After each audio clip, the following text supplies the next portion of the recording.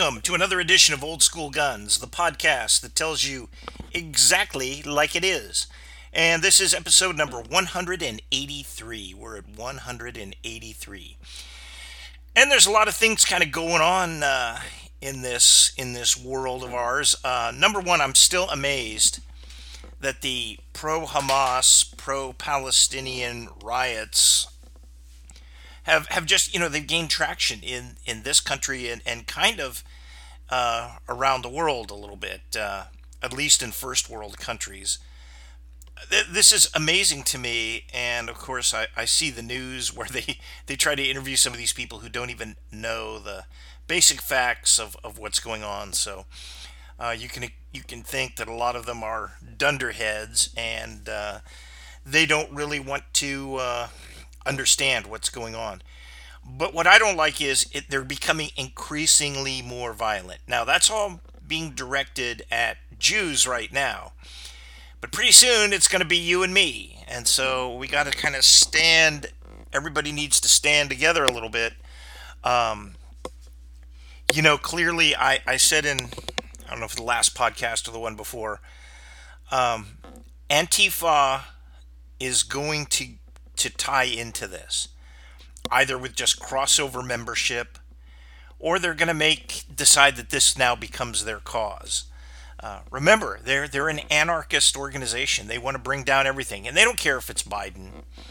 The Democratic Party is tearing itself in half because half of them want to go support Hamas, and the other half wants to support Israel. So it's put your popcorn in the microwave, get it ready, because it's going to be something to watch. But, for you and I as people, we're still under the threat of, just regular street crime, which is spiraling out of control. And this is just like it. This is just like it. They could come beat your head in, and there's going to be no consequences for them. So, the rules that are for the criminals that are really pro-criminal right now are also going to be the rules for these people, and it's going to be a fairly ugly situation. Everybody thinks it's cute and cool that there's that some of these prosecutors are basically these far left people, but all of a sudden now they've across the country they've actually amassed real power. And that real power is they're letting crooks loose. They're not prosecuting. They're going after the kind of people who they shouldn't go after, and they're not going after the kind of people they should go after. And our society is starting to crumble. You can feel it just quaking under the pressure. That and the economics stuff is just incredible. Just incredible. And of course, one of the things I need to talk about is I basically, as soon as I heard the news, I did a podcast, and it was, breaking the Larry Vickers news. If you don't know who Larry Vickers was, you don't follow the gun culture closely, at least the content creation part of it. This guy, he's about 60 years old, former Delta Force. I think his big time in glory was Panama. I think he was part of a rescue operation there. He was a super good guy. I mean, a super good guy, a patriot, super good guy. He made a name for himself even before he got out of the service about 20 years ago. That he was kind of doing some of their custom gunsmithing. Now, if you know these tier 1 units, I don't know how to exactly put this, but they're all about practicality and not about looks and finish. So when you see, some of the early work that was done, like to put a rail on a 1911 pistol, you'll see it's on and it's true and it mounts it and everything, but you can see the welds and everything. It's not taken down to commercial standards. Some of these guys, like with their sniper rifles, they'll actually spot weld the rings together and spot weld the rings to the scope tube, because hey, it's not their rifle, so they don't really care, and they can't have this thing getting loose. Can't be, hey, I just missed the terrorist because, oh gee, my mount screw came a little loose. Loctite isn't going to cut it. They need to make sure it's absolutely not going to move. And if they need to junk it, they can do that because they have big budgets and they get the kind of weapons they need. They modify the weapons they want. I mean, they mounted primitive red dots onto M3 grease guns when they had those. I mean, it's not unusual for them to do that, and he was one of the guys who could do that kind of work. You look at the examples of that kind of work now, and you say, "Oh wow, no, nobody'd ever pay for that." But again, it was a just a gun that was, in many ways probably a government surplus gun, 1911 that had been taken out of circulation. So nobody really cared. You could weld a rail onto the thing, or put sights on it, whatever you needed to do. I'm sure later he became a better gunsmith because he did sell some guns commercially. So I think he did pick up on the how they need to look. But he's been more famous for his partnership with probably half a dozen companies selling different gear or limited edition guns or things under his name. So he's been very famous that way. He's also a content creator. He's got his videos, unless they've been taken down, they're all over the place. Um, on and on. He was on some of those. I think he had a show on the outdoor channel, or one of those kind of low end channels that had some gun content. The low budget shows, which were okay. I mean, they were fine. They were basically better quality than YouTube videos, but they weren't anything that is going to gain the big slice of the audience on on Saturday night. But they were okay, and if you're into guns, they were very entertaining and a lot of fun. So he is that guy. Um, Now let me just clarify myself. This is not sour grapes. I actually liked Larry Vickers' content quite a bit. I have never met him.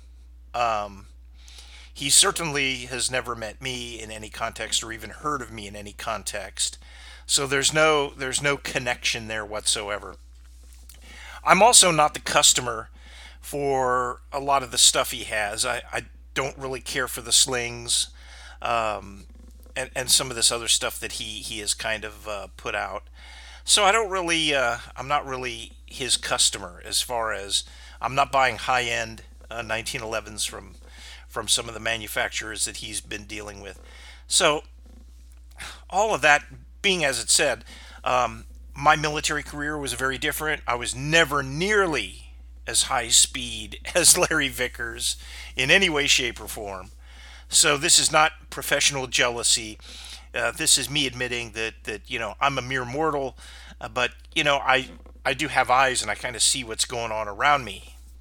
And what started going on started a couple of years ago that Larry Vickers his was having problems with the ATF, and he's got one of those special occupational tax licenses and all that kind of class 3 FFL stuff, which is not my world, which I'll explain why, but that is not my world. So he was into all that content creator, firearms trainer, a guy who was definitely in the business of he was multifaceted in the firearms business, a big personality, a big face, very articulate on television. It came across as kind of a regular guy, wasn't a smooth talker, but he is, but he's sounds and looks and says things that are very, very authentic. So he was really a very popular character, and he had all this. And about 2 years ago, there were rumors kind of circulating around on the internet that he was having some problems. One of those problems was he had a curable form of lymphoma, so he was undergoing treatment for that. The other side was that he was having problems with the ATF. And so, long story short, this has obviously been a 2 year process, which is largely hidden from the general public. All of a sudden, boom! At the end of last month, I think it was the 20th or 21st of October. It's like, yeah, he's pled guilty to 2 felonies, and the 2 felonies, as near as I can tell, one is it was a conspiracy to get class 3 weapons um, under fraudulent law letters where a police department wants to test a firearm, so they go to a guy like Vickers who's got the license. He gets it, they test it out, and they kind of give it a thumbs up or thumbs down. And if they give it a thumbs down, that becomes part of his post 86 dealer sample stock, which is effectively means that he has control of it and he's got it. And as long as he's got a license, he can possess it, shoot it, do whatever he wants to with it. He could show it to other police departments. He could just not show it to anybody else for the rest of the time. It doesn't matter. So apparently he was using this and conspired with some tiny departments so that he could just build his supply of these. I don't want to say put them in a collection, but that in layman's terms, he was building a collection of these kind of guns, and he had conspired with others to have the architecture and the machinations to make that happen. So that was the first thing they got him on. The next thing they got him on was in 2014, Russia invades Crimea. That creates a lot of problems, and there are some targeted sanctions, and of course, firearms stuff is everything but the ammunition. Wolf was still allowed to import. They were still allowed to import Russian ammunition, but the guns and all that became a no-go, and that's why you don't see a lot of, except on the secondary market, you don't see anything made in Russia anymore. For 10 years, that's been a no-go.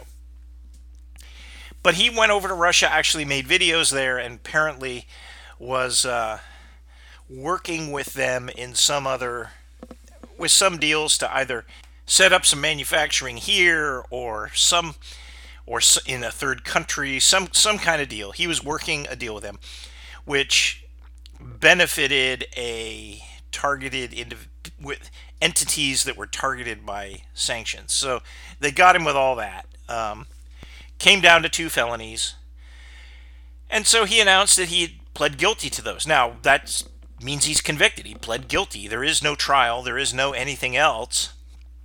And he's waiting to be sentenced. And I guess that happens in a month or two. Now, of course, the uproar on the internet is, since all gun laws are unconstitutional anyway, this is all bullshit. This is obviously targeting. They're targeting veterans. They're targeting this, targeting that. This is terrible. It shouldn't happen to him. They're going after him. And so I'll just leave that lie. That is what it is.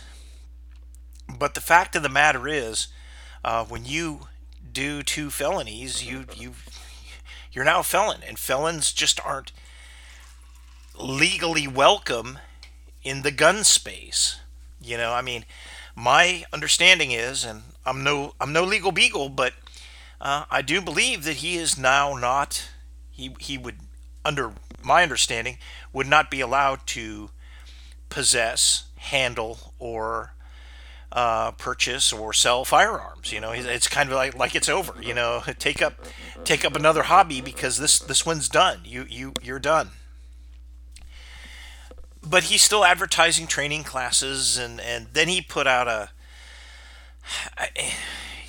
2 statements. The first one he put out was only out for like 2 or 3 days. And that was where he explained, yeah, I did it. I'm a big boy. Big boy rules. I own my actions. Then he proceeds to throw Wilson Combat, who he's worked with for years, under the bus because they basically said, hey, we're done with you. As of October 31st, we're finished. And he's like, man, these guys are... He didn't use the word stabbing him in the back, but he was basically saying, yeah, everybody else is kind of standing by me, and these guys threw me under the bus. And it was pretty whiny. That's just my opinion. 2 days later, he'd taken it down, and he put up another thing that was worded similarly, but did not have the anti-Wilson Combat stuff in it. And so, that's kind of where it sits. And you sit there and you go, this is just incredible. This is just incredible.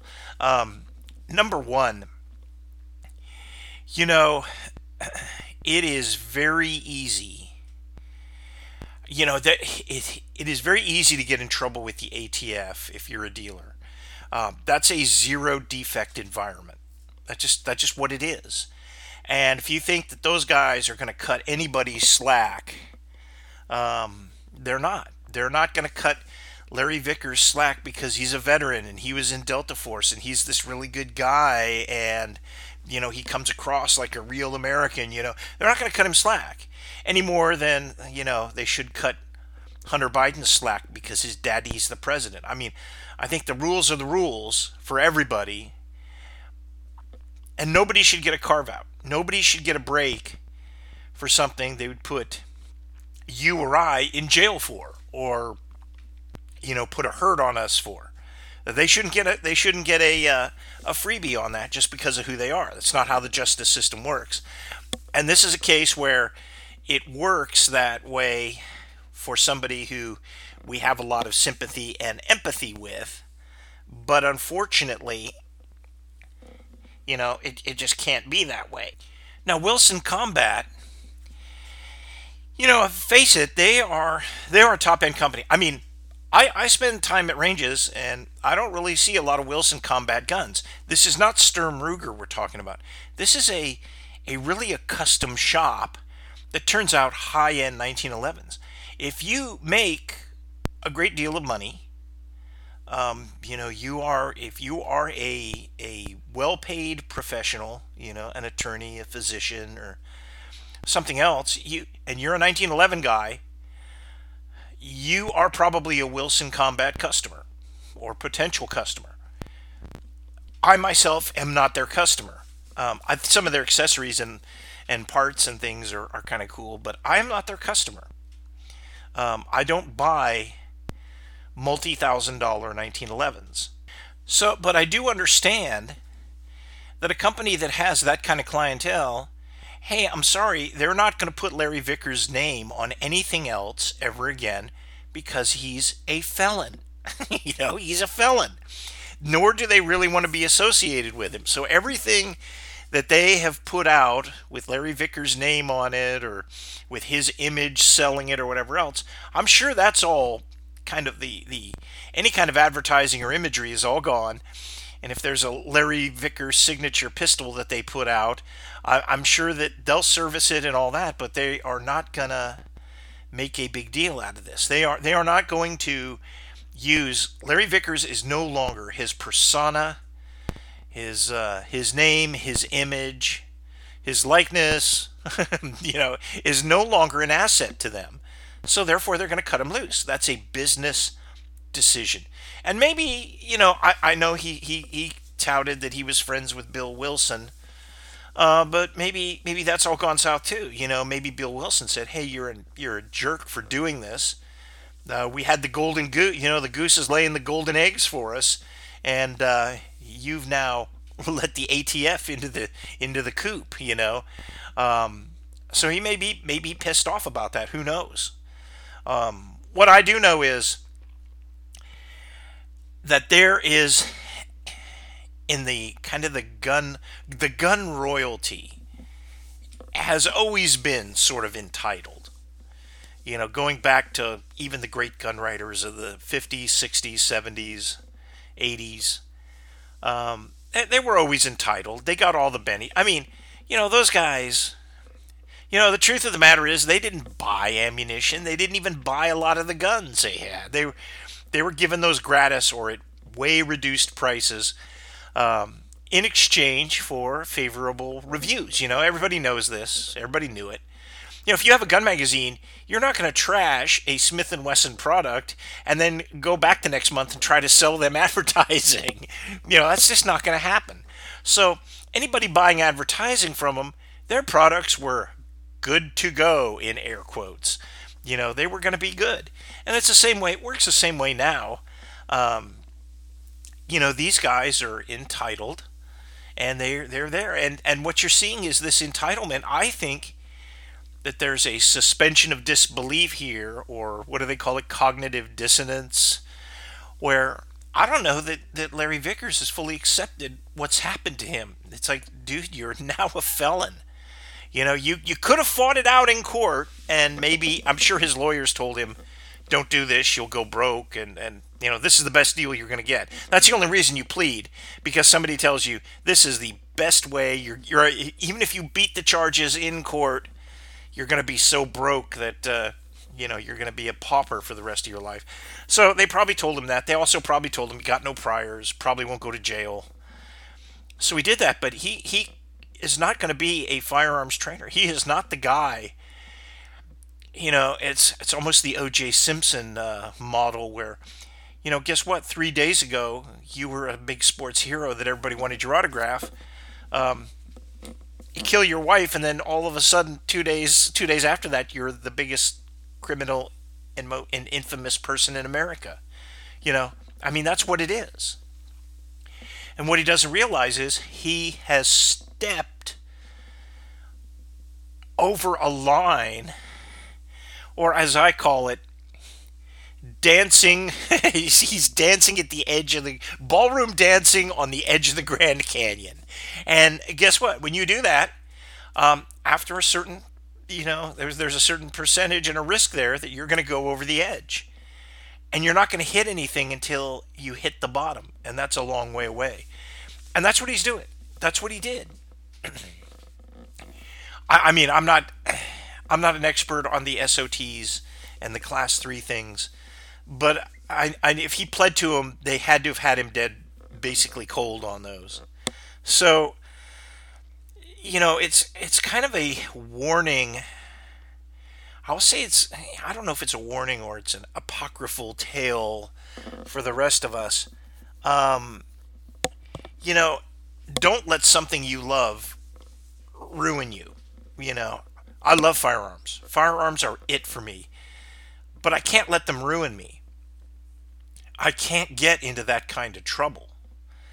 And, I know the frustration of some of these guys. I have a semi-automatic Thompson SBR. Do I wish it was full auto? Yes, I do. But the fact of the matter is, it's not, and I have to live with that. And, it would be fun to have a lot of guns with a, quote, fun switch. Although I do believe that, at a certain point, there's certain things that are more fun than others.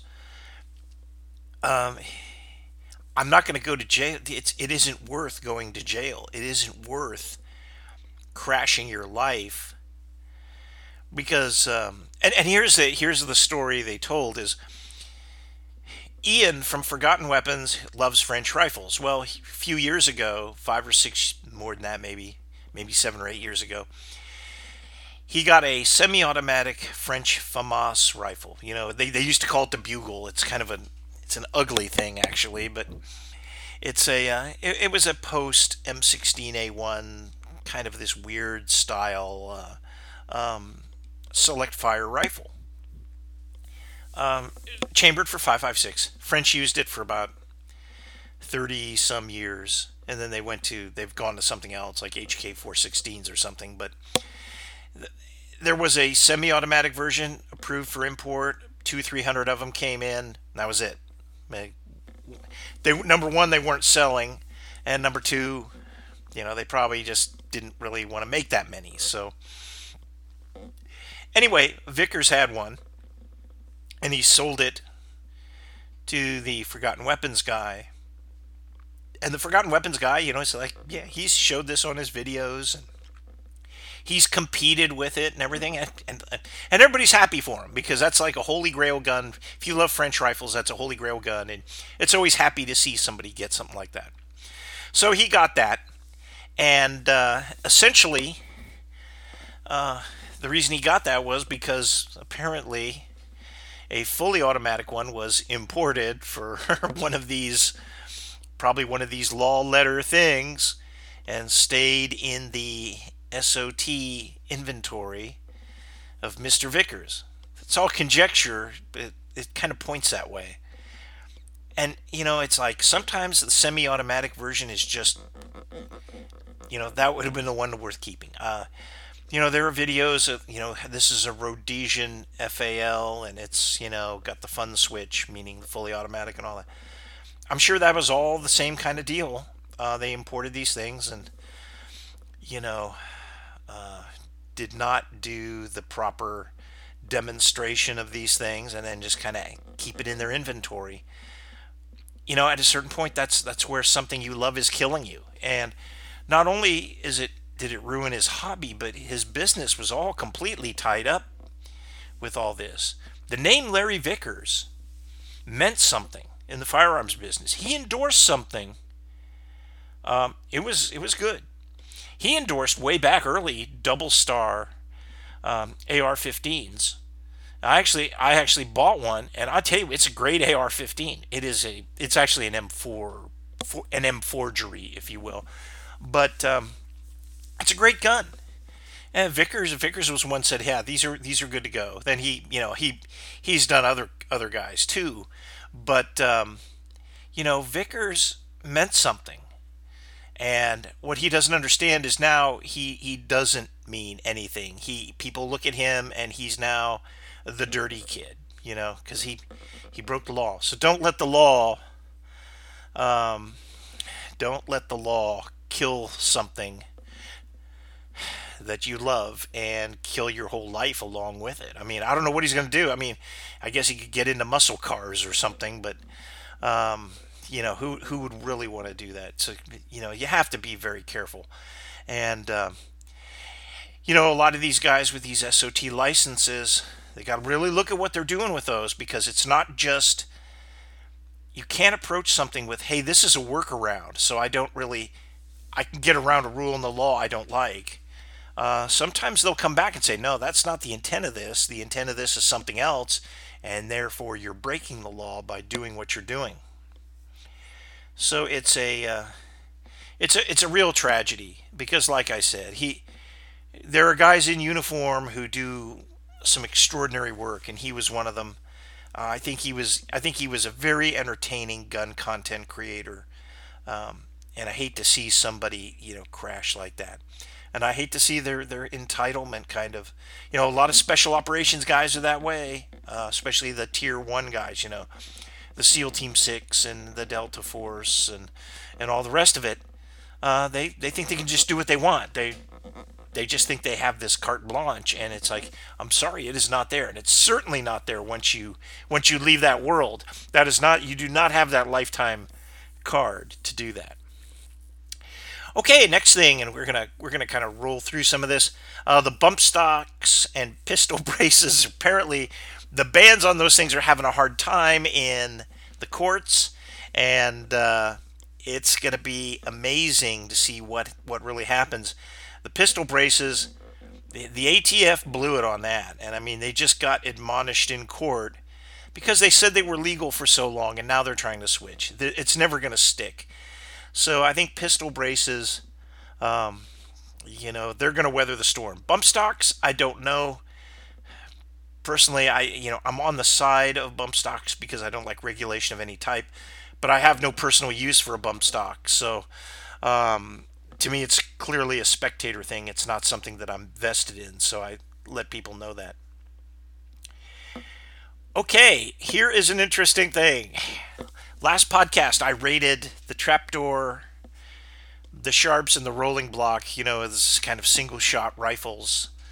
And I put the rolling block on the bottom for a variety of reasons. And of course, I go into a local gun shop, and what do I see? Very attractively priced is a 5070 rolling block. So of course I bought it. So here, the one I just rated lowest, I just go out and literally, probably 5 days later, I bought it. So the cool part about it is that, number one, I've always liked the rolling blocks anyway. I mean, when I rate things, it's kind of like rating which Hollywood stars do you think are the most attractive, or which cars do you like the best. There's no real bad choices. But this rolling block was And this is the funny part, is 5070, and it was converted from 12.7 by 44 rimmed, which was a Swedish Norwegian cartridge that their early rolling blocks were in, because this is one of those. So I basically I wasn't even sure it was 5070. It didn't matter because I wanted it. I knew it was one of those two calibers. So I basically got it, and then when I got it home, I went and scrounged around, and I had some 5070 ammo. I put it in, and it fit perfectly. So I'm like, I'm there, I'm there. But I don't have that much 5070. My only experience with 5070 before this was I have a new model 1863 Sharps, which was converted from percussion to um, to 5070. I'll talk about it later, but um, so that was my only deal. And so I had it, but I don't have very much ammunition for that. So I basically was looking around for 5070 brass, and it's like, hey, I don't want to buy 100 of these things for almost $200. I mean, I'm just not going to shoot it that much. So I found the original 12.7 by 44 rimmed brass, which was made from 50 Alaskan cut down. I found that for um,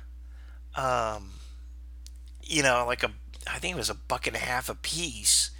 So I said, well, shoot, I'll just buy those. I'll buy some of those and see if they work. And lo and behold, because the only difference between the two cartridges is in rim dimensions, um, it works in a 5070 just fine. It doesn't. It just the rim's just a little bit smaller, but it's still the extractors in both the guns will pick it up and kick it out. So the awesome part of this story is I bought a rolling block that was converted to 5070 so that it would be easier to find ammo for and shoot. But since 5070 is hard to find, I actually got the original cartridge because that was available so I could shoot this rifle. I know that sounds convoluted, but it's very odd. But now the beautiful part is I have two guns, and I can use 5070 brass, or I can use this other brass in it, which is very good. You cannot put 5070 in a unconverted 12.7 by 44 because the rim is larger. You'd have to the people who do it just trim down the rim to 16 millimeters, and so but you can do it the other way. So it's going to be fun, and I've taken it out and I've fired it, and of course it is this is the military rolling block that's got a ridiculous 36-inch barrel on it. I mean, the look of this thing is awesome. It's got the 36-inch barrel, um, and the one I bought, of course, I will tell you that the bore and the mechanics are excellent. The bore is excellent, mechanics are excellent.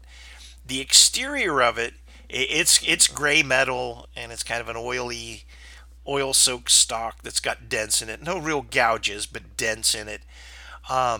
It looks the part. I mean, I love it. It's distressed looking, but the sights are in good shape, and the bore is excellent, and the mechanics, it locks up really tight. And it does have the problem of a Remington rolling block, which is it must have an 18-pound trigger. Now that is correctable, and there was actually a reason for that.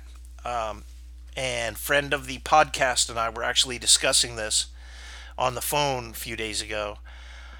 The Remington rolling block was an excellent gun simply because it was, and this is his theory, which I totally agree with, but this is not my original thinking, that it says very, poorly trained troops could use it very easily. It was very easy to use. So your conscripts could use the rolling block. It's just simple. It's intuitive. It's very simple. And I totally agree with that. It's also extremely reliable, and it's also extremely durable. And I can see why it was such a popular gun, even to the point where some were used in World War One. The French bought them and the British bought them. The British actually bought them in 7 millimeter Spanish Mauser, because that was just what Remington had on hand. And they said they had like 2,000 of them, and the British said, "Yeah, hey, we'll buy them." And they stuck them on, auxiliary ships that where the chance of using a rifle would be very, very small. So, and I actually have something else about that. And I'll go into it right now because I just mentioned it. But the rolling block in 7 millimeter Spanish, the other place I've seen it, which is really odd, is in the U.S. Special Operations Museum on Fort Bragg, which is now, I think, called Fort Liberty. But in North Carolina, they had a thing for the U.S. Indian Scouts, which they considered kind of a ancillary, ancestral special operations force. And they have a 7 millimeter rolling block in there, which they claim that these types of rifles were issued to the Indian Scouts. And I'm just thinking, yeah, they probably bought surplus ones from Remington. Remington probably said, yeah, we got 500 of these things here. You want them? This is what they cost. It seems odd that they would not be in a U.S. military cartridge, but, hey, I mean, who knows? Now, there is a chance that this museum could be totally wrong and this could be all bullcrap, but it's been there for years. It's been there for at least 10 years that I know of. So somebody would have called BS on it. So I think it's very interesting. The rolling block in 7 millimeter Spanish Mauser used by the U.S. Indian Scouts, which is really an unusual development. You don't really see that when you're doing internet research or anything else. So that's it. The last thing I wanted to cover was the 5070 Sharps. Because since obviously I got rekindled on 5070, the beautiful part is, hey, that 50 Alaskan brass trimmed down works just fine in it. That's nice to know. The regular 5070 brass, of course, works.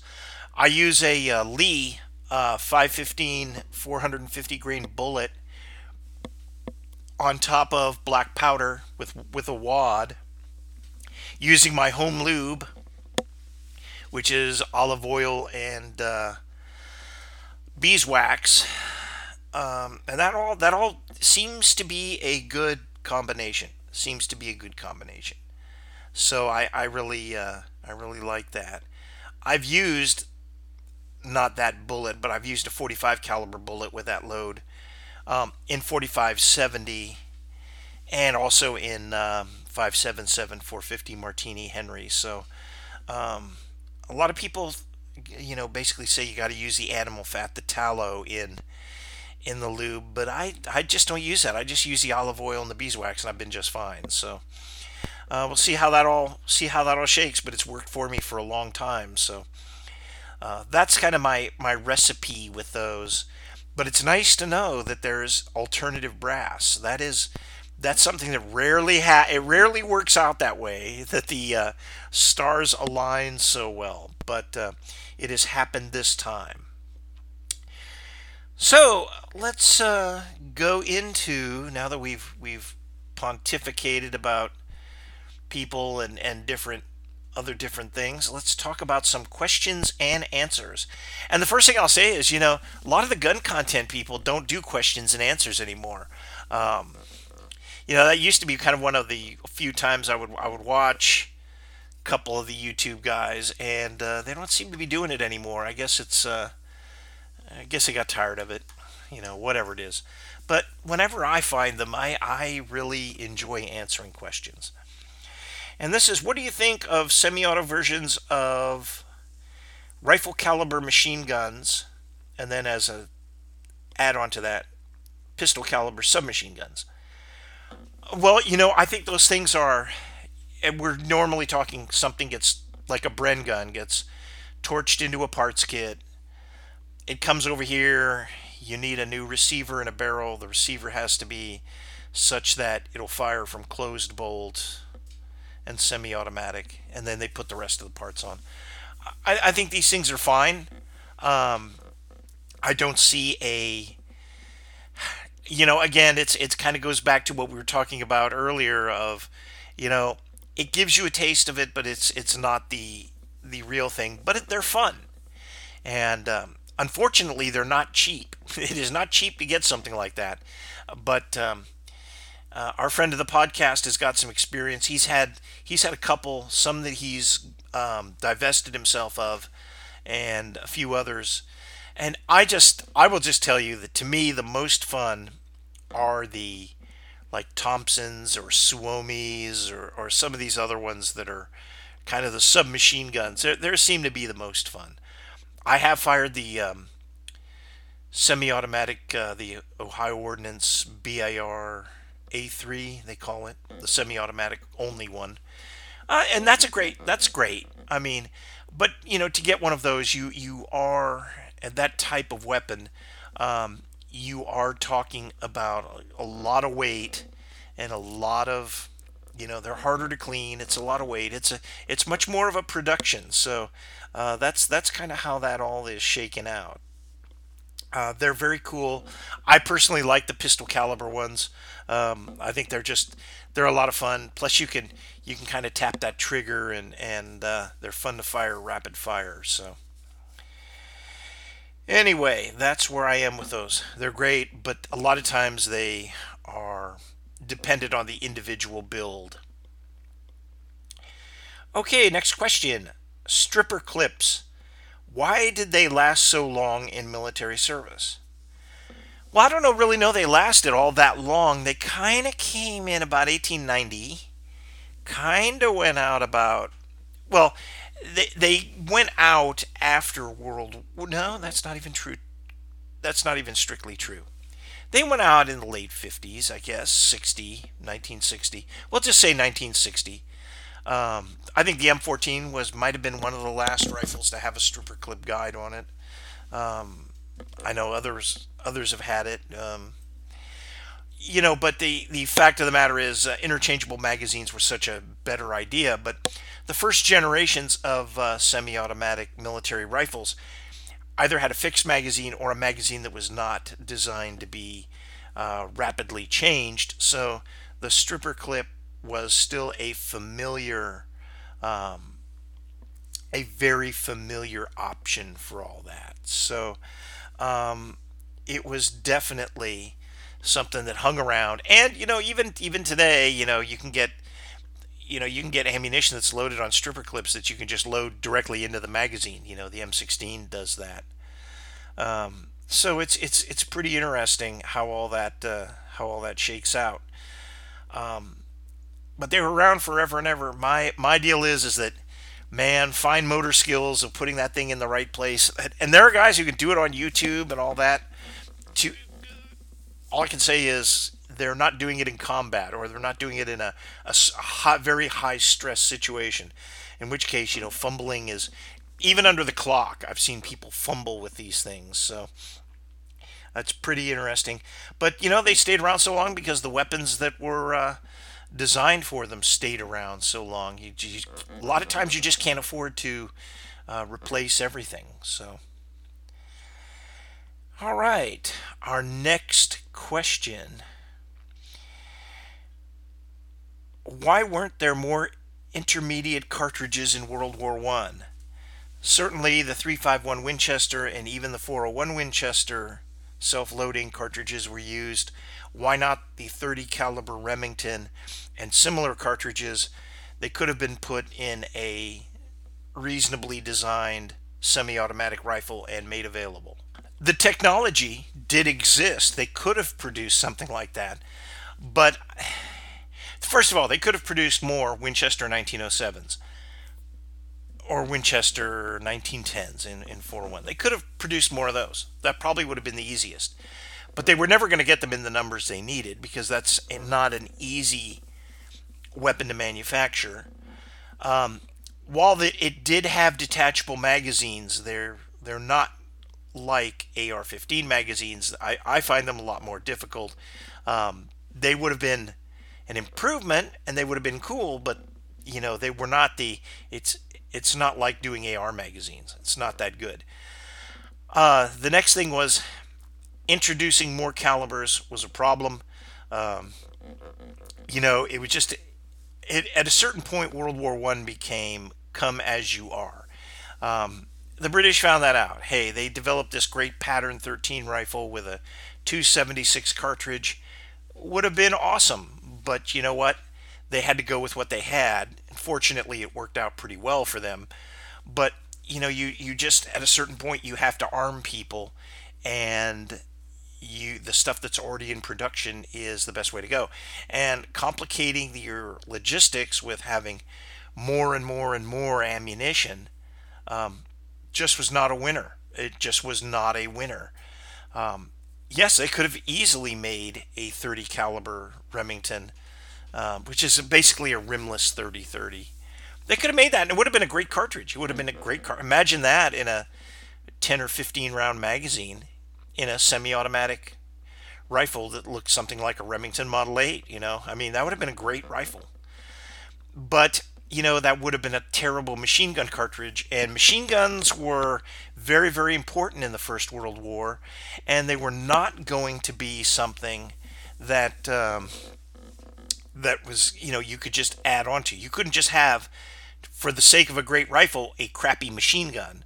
And 30 Remington would have been a crappy machine gun compared to full power 303, even 8 millimeter Lebel, and certainly 30-06. So it was just never going to happen. The other thing is the firepower that rifle, an intermediate cartridge rifle, would have provided. They took a different design road, and they knew that they could produce submachine guns. The Germans produced a 9 millimeter submachine gun. The USA had the Thompson. Didn't quite make it to the war, but it would have if the war had lasted longer. It would have made it there. So there, the submachine gun was the answer for the firepower need in World War One, as opposed to an intermediate cartridge rifle. And so we had to wait until the end of the Second World War to really understand the value. And I would even say the United States missed the boat on that until the late 50s. Spent all the time developing the M14 rifle and said, oops, we've just reinvented the M1 Garand. They just reinvented a rifle, as great as it was, but they reinvented the M1 Garand, which they had adopted 20 some years before. In 57 they and they adopted the Garand initially in 36, and so it's like, oops, missed the boat, missed the generation, um, and that's why Armalite was such a revolutionary. The Armalite rifles were so revolutionary because of the small caliber, the lightweight, the advanced materials. It was really a shock, and you attribute that not only to just backward thinking, but the U.S. Army, and I've said this before, was very, very pleased with the M1 rifles. So consequently, you know, reinforcing that success seemed to be the smart way to go. And as we found out, it turned out another very good rifle, but it wasn't exactly the one we needed. So, have you ever seen Israeli marked Armalite AR-7 22 caliber survival rifles? The answer is yes. I understand that they were Israeli Air Force issue. I have heard they carried them in F-4 Phantoms. I can't believe, though, that was the exclusive use, that they were only in F-4s. They were probably in every aircraft. I don't quite understand the rationale for it. Because, face it, Israel was not going to be flying a lot of places where you need a survival rifle. You know, they're surrounded by desert. It really wasn't meant to be a fighting rifle.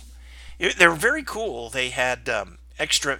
They did not have the AR-7 buttstock as we know it, the metal one that everything goes into, and you can seal it up and it's waterproof and it'll float in a river or a pond or something.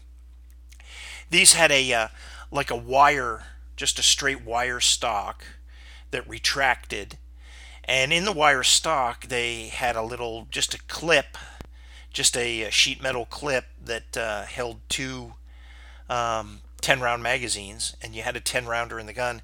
And in the pistol grip, it looks almost like an FAL pistol grip. And in the bottom, there was this package that was wax coated in wax that had 22 caliber ammunition in it. So I guess if you crash land your plane, you reach in the back, you grab this thing, you could run off into the desert and you'd have a rifle and ammunition. It's not like you had to go poking around to find that stuff. So that's the AR-7. It's actually, they're actually pretty cool. They're actually pretty cool little guns. I've seen them, and they are genuine Armalite guns. They're not Charter Arms. They're not Henry repeating arms. They were genuine Armalite, which makes them kind of cool. But yes, they had them, and they're marked with the kind of little Hebrew stamp on them. That's it's not the IDF logo one. It's just it looks kind of like an EM, I think, or an EZ stamp in a box, but it's an Israeli mark.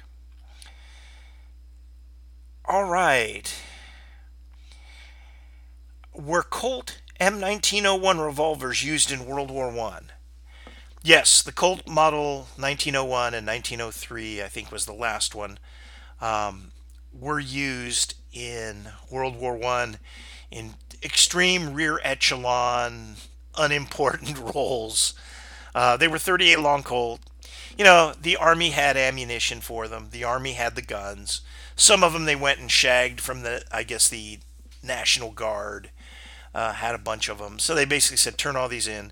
And they issued them to like rear echelon troops that would never be within miles of an enemy soldier. But, guys, say, guarding a fuel dump or guarding an ammo dump needed something. And, you would get that. Railroad troops who were building rail lines for resupply. People, they needed to be armed, but they weren't expecting to be anywhere near enemy contact. But just for precautions, they were armed, and that's what they got. Yeah,